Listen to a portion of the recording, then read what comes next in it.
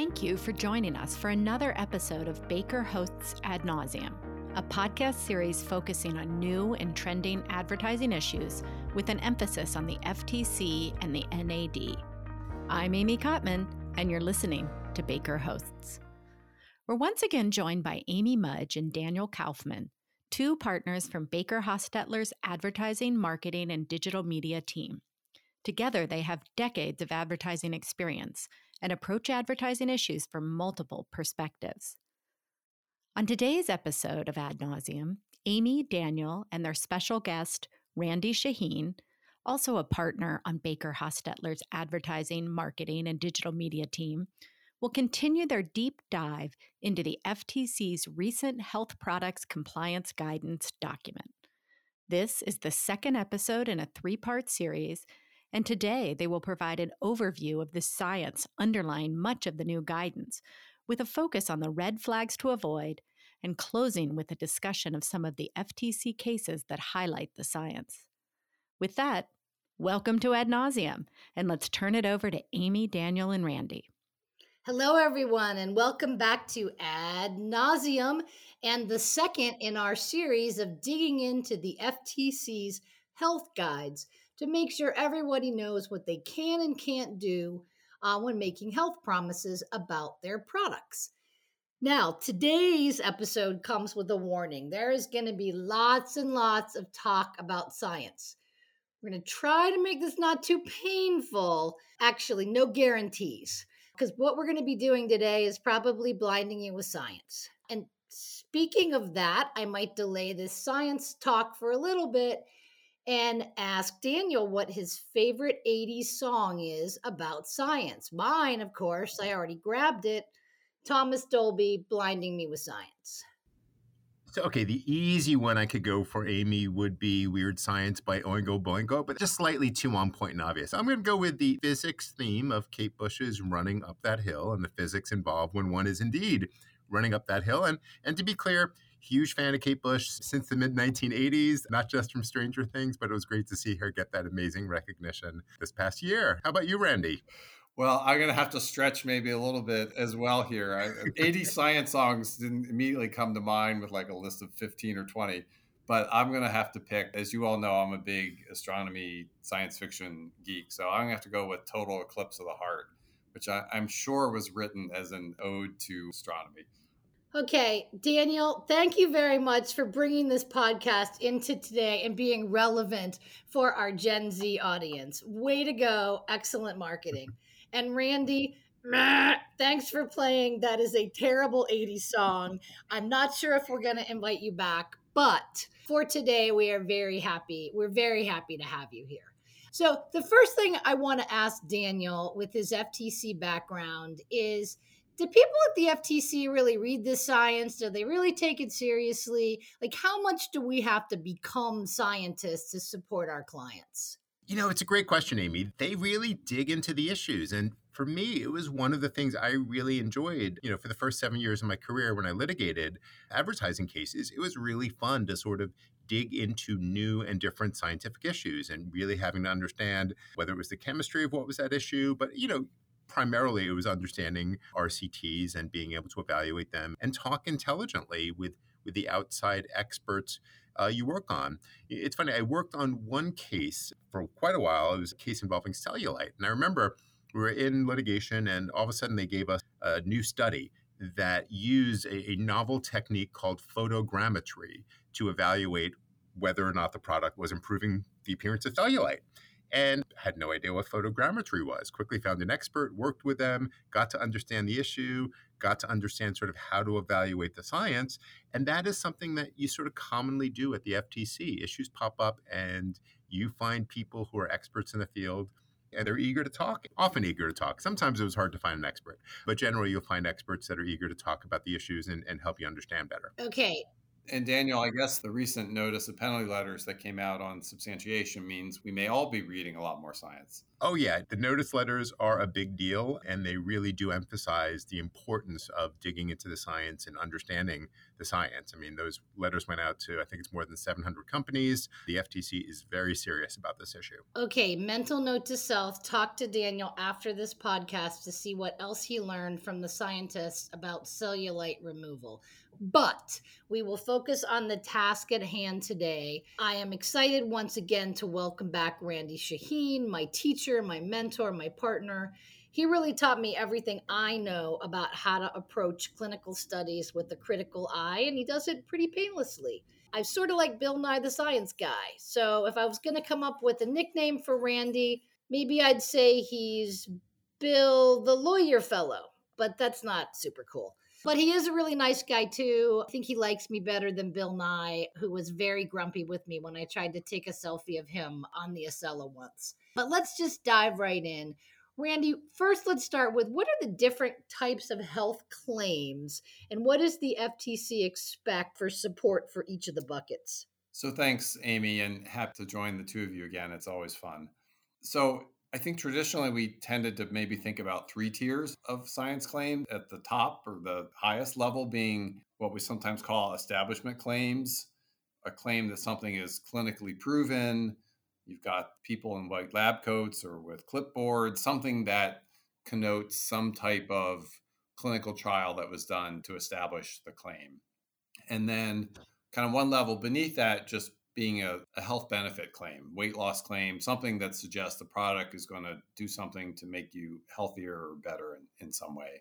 And then finally, more of a dietary supplement claim, a structure function claim. The product does something to support your immune system or support some part of your body or support heart health.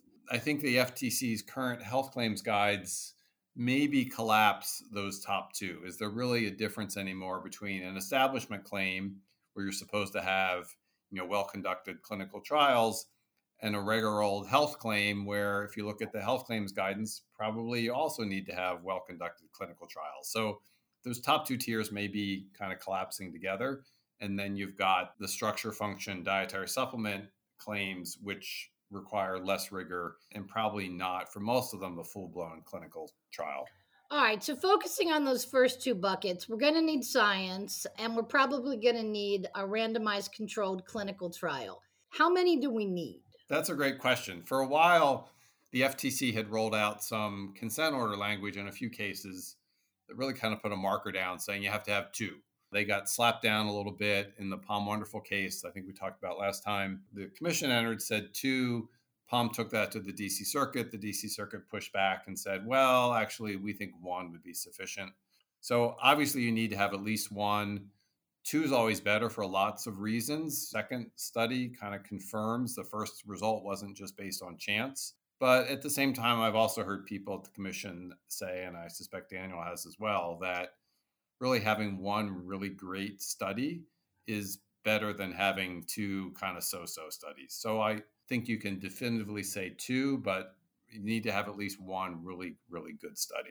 So let's dive into the idea of what is a good study versus junk science. I get asked a lot of questions to say, well, my study's been peer reviewed, it's been published. That means it's perfect, right? It means it's been peer reviewed and published. Beyond that, obviously it helps, right? And I think there maybe was a time when it was almost a silver bullet to say, yeah, this was peer reviewed. I think more and more the agency tends to be a little more skeptical of those sorts of claims. And maybe to some extent, it reflects just the proliferation of journals. Given the internet, there's so many journals out there. So it obviously helps that someone else has looked at your claims, looked at your data, has vetted it, kicked the tires. But it's not the be all and end all. And at the same time, it's also not the kiss of death that it wasn't peer reviewed, it wasn't published. You can obviously expect the FTC to look closely at it. And more, they're actually asking for the raw data so they can do their own statistical analysis. And I think that reflects in part the fact that there have been a few cases where the FTC thought there was some messing around with the data. So peer review and publishing, though, definitely helps. Is it a death knell to have conducted your own research internally? Do you have to use a third party? You don't have to. I think the FTC typically, if you're going to have two studies, I think the FTC's preference, right, is those be conducted independently and don't have the same researcher, whether it's your own in-house medical department do the study or an outside researcher. Don't have the same person do both studies because they may just be repeating the same mistakes all over again. So particularly if you're going to do two studies, make sure those are conducted by independent parties. So what else does a good study need to have? There's a number of things the FTC certainly points to. I would say that it all depends on the specific context and what you're studying and what you're trying to establish. But there are definitely some things that you ought to look for, and it's maybe not a red flag, but at least a yellow flag if they're not there. And that includes probably first and foremost this idea of a placebo, right? You want to have something to control for a placebo effect. Do people just think their headache went away because you're telling them you're giving them something that's going to make their headache go away? Or are people maybe taking better care of themselves because they're in a weight loss study and they're just taking a placebo, but because they know they're in this study, they're acting a little bit differently than they otherwise would. So placebo definitely is an important thing. But the problem is you can't always have a placebo, or sometimes it's difficult. A food, for example, if you're trying to evaluate the benefits of orange juice. Well, how do you create a placebo for orange juice? It's not always easy, particularly with foods. And then there are some claims where it's harder to imagine a placebo effect, right? If you're studying whether a product is going to help your hair grow back, it'd be great if you could, but it's pretty hard to use a placebo effect to grow more hair. I think a couple other things along with a placebo effect is this notion of double blind. If you have a placebo, you got to make sure nobody, including the researchers, knows who's taking the placebo and who's not. Because even for the researchers, it can impact how they evaluate the participants. You want to have very clear and detailed protocols, including what you're trying to measure, what's considered success, because you don't want to, after the fact, kind of play around or tinker with what's considered success to measure what actually happened in the study. So have that nailed down in the first place. And then certainly the current health claims guidance, even more so than before, is a real downer in terms of relying on animal studies or in vitro studies in the laboratory in a test tube versus actually using human beings to conduct the study. Okay, we've known for a long time that if you're studying rats, it's probably not going to work, even for cellulite. This in vitro piece, though, has me scratching my head a little bit. Can't you use lab measurements for something as long as you know there's not going to be a placebo effect? I mean, can blood or DNA lie? I do think there are probably some, again, it's all contextual, right? I think there are some instances where you can use in vitro tests. I've seen, for example, in vitro tests of the digestive system. You're trying to replicate what the digestive system looks like, but through a machine as opposed to in an actual human being. There are limits, right? You can't just cut somebody open and look at their stomach. So I think in vitro tests can sometimes work. I think what you've got to be careful about is, for example, right, if you want to look at the digestive system, you got to make sure you're replicating the digestive system, that there isn't something in a person's digestive system, some enzyme, some body fluid that maybe impacts how the product works in a person as opposed to in the laboratory. Okay, so let's say we've designed a pretty good study, maybe not a perfect study, but we've designed it in a way that's credible. Once we have all the data in the door, what do we need to do with it to analyze it for claim support? So I think there's a few things to consider here. Probably almost everybody's familiar with the old idea of you need to have an outcome that's statistically significant.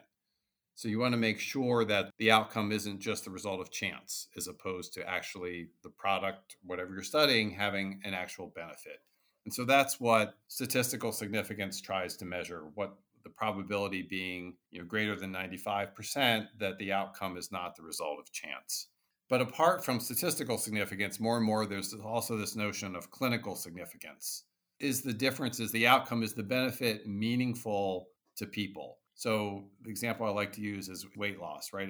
If you can show that there is a statistically significant difference with respect to weight loss between your control group and your test group, right? The people on placebo lost less weight. Well, if the difference amounts to, 1 pound over a 6-month study, it might be statistically significant, particularly if you have a really, really large study, but is that really clinically significant? Are people really going to find it meaningful if they can take a product or use a product and lose 1 pound over 6 months? Probably not. So both of those things you have to take into consideration. And then the other thing relates to crunching the numbers and playing with numbers, right? So for example, I talked earlier about the importance of having clear, well-defined outcome measures ahead of time. So you don't want to do what the FTC calls post hoc data analysis, or sometimes p-hacking, which is, okay, well, the data didn't turn out quite the way we hoped for the outcomes we were trying to measure. So let's go through the data. Let's kind of pick through the data and see if we can find some other outcome where we had a good result. There's a case the FTC brought a while back where that's exactly what the company did. They tried to find a different way of crunching the data to find an outcome that looked great. And the FTC is very dubious about that because, as anybody who's a statistician can tell you, if you take a big set of numbers and you look at it, 100 different ways, sooner or later, you're bound to be able to find a good outcome. And the FTC doesn't want you just kind of cherry picking through the data. What about mixing and matching studies? Sometimes that's called meta-analysis. Meta-analysis also, sometimes I've had clients pool data, pool studies, because maybe one study had a positive outcome, but it wasn't enough of an outcome. The study wasn't large enough to have a statistically significant difference. But if you pooled the two studies, then you might be able to show statistical significance. My view on that is, and I have persuaded the FTC in at least one instance to look at a pooled analysis. I think it depends how similar the studies are. If you have studies that are very similar in terms of what you were studying, how you approached it, what the placebo was, the more identical the studies are, the easier I think it is to group them together. And conversely, the more differences there are in what was studied and how you studied it, the harder it is to group them. Okay, so that's a pretty good overview of what the FTC is looking for with clinical studies. Daniel, can you talk about the new information that they've given us as far as what they expect for epidemiological studies? They don't expect to see them too often. I mean, that is the starting point. They do admit that, look, there is absolutely enormous value in epidemiological or observational studies, and they're really helpful to show an association between a product or an ingredient, but they don't prove causation. So that's the big focus on the FTC. For example, people who consume a certain ingredient frequently may, over a long period of time, have lower cholesterol.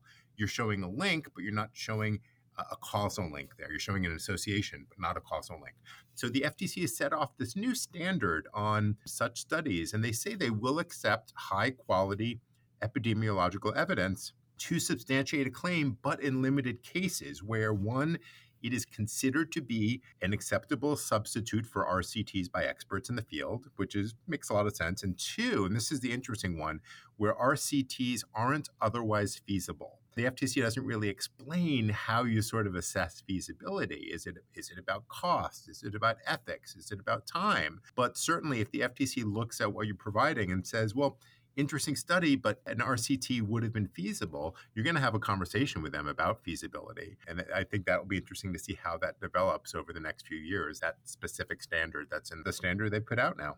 Well, I hate to be a Debbie Downer, but now that Randy's talked us through what the FTC expects for clinicals and Daniel's talked a little bit more about their views and beliefs about epi studies, at the end of the day, the FTC reminds us that we still need to look at the totality of the evidence. So you might have a great epi study, and then that may be backed by a really gold standard, well-conducted clinical study. But if there's 10 other clinical studies in the market that cast doubt on or have different results than your great study, the FTC says you can't just ignore it. And so this idea of not only conducting your own work, but stepping back and saying, what else have other people done? What are other studies saying? Is an important component to make sure that your body of evidence is going to be sufficient substantiation. So, it's interesting, Amy. You look at all this and, what is a company to do? And the reality is, look, the FTC has been active on health claims for so many decades. This is an evolving area. These guides are a push forward from the agency. Everything in the guides we've seen in some cases, certainly there are concepts here that have not been proven in court. That hasn't happened yet, but look, it's a clear message from the agency. Companies need to look closely at this new guidance and expect that if they're interacting with the FTC and the FTC is looking at one of their product claims, the FTC is going to be saying, look, this is what we've said in our guidance. Why aren't you doing this? Why don't you have the support you should? So really important for companies to get a better handle on what the FTC expects going forward. And with that, that is all for us today on Ad Nauseam. We thank you so much for joining us. Thank you, Amy, Daniel, and Randy. If you have any questions for them, their contact information is in the show notes. For more information on the latest developments in ad law, visit our Ad Attorneys Law blog at www.adattorneyslawblog.com. That's ADTORNEYSLAWBLOG.com.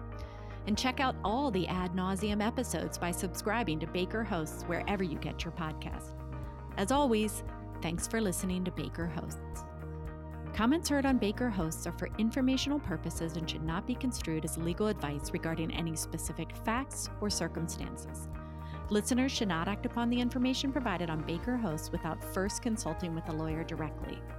The opinions expressed on Baker Hosts are those of participants appearing on the program and do not necessarily reflect those of the firm. For more information about our practices and experience, please visit bakerlaw.com.